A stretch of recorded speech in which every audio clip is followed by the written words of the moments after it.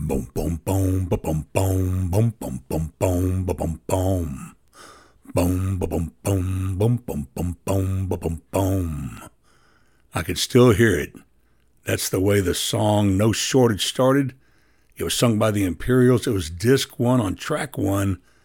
The release year, 1975. Copyright Impact/Benson. What a song. What an amazing time in life.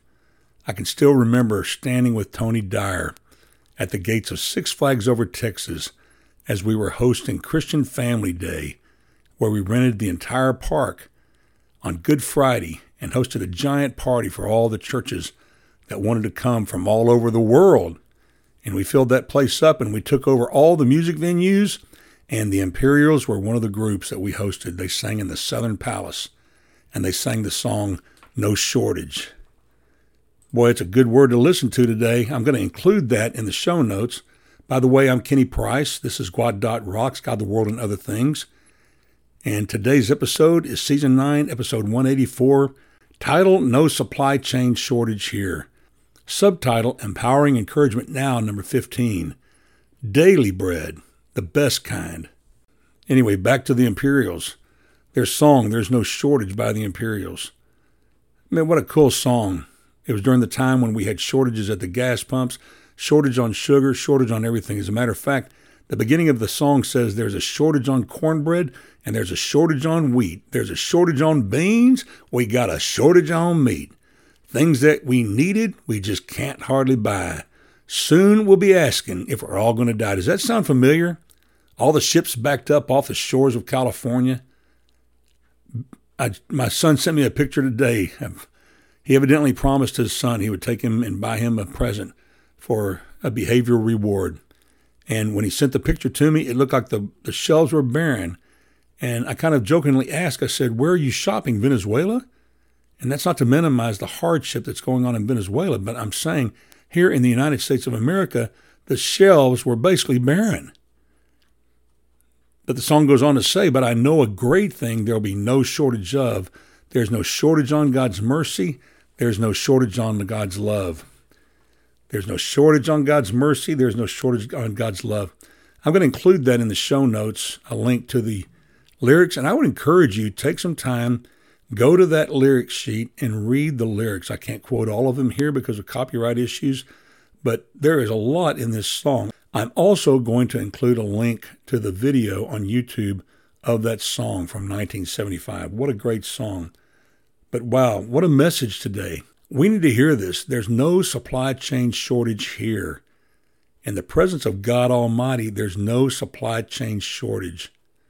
In the model prayer, Jesus said in Matthew chapter 6, verse 11, give us this day our daily bread. This is the cheerful position of all the Lord's people. A daily portion is all that a person really wants. We don't need tomorrow's supplies. That day hasn't dawned yet, and its needs are as not yet born. The thirst which we suffer in the month of June doesn't need to be quenched in February, for we don't feel it yet. If we have enough for each day as the days arrive, we shall never know want. Sufficient for the day is all that we can enjoy. We cannot eat, drink, or wear more than the day's supply of food and clothing. The surplus gives us the care of storing it and the anxiety of watching against a thief. One hiking stick aids a traveler, but a bundle of hiking sticks is a heavy burden. Enough is not only as good as a feast, but is all that the greatest foodie can genuinely enjoy. This is all that we should expect. A craving for more than this is ungrateful. I want to repeat that. Listen to this carefully. This is all we should expect from our Heavenly Father. A craving for more than this is ungrateful. Sometimes God blesses us with a bountiful harvest, and to that we say, thank you, God. Yet when our Father does not give us more, we should be content with His daily allowance. We have a confident portion, a portion given to us by the King of Kings and the Lord of Lords, a gracious portion, and a perpetual portion. Confident, gracious, and perpetual. I like the sound of that. Here is certainly grounds for thankfulness. Friend, in matters of grace, you and I need a daily supply. As humans, we're not fitted to stockpile more than that. Day by day, we must seek help from above. Jesus has made it clear that we can have full assurance that our Father in heaven wants, expects, and has created us to receive our daily portion by His strong hand. In the Word, through the ministry, by meditation, in prayer, and waiting upon God, we shall receive renewed strength. Jesus has laid up for us all needful things. God has promised to supply all of our needs according to His riches and glory by Christ Jesus. With this truth in mind, let's decide to enjoy our continual allowance. Never go hungry while the daily bread of grace is on the table of mercy. And with that, my friend, I bid you peace. Boom, boom, boom, boom, boom, boom, boom, boom, boom, boom, boom. Boom, boom, boom, boom, boom, boom, boom, boom, boom, boom, boom.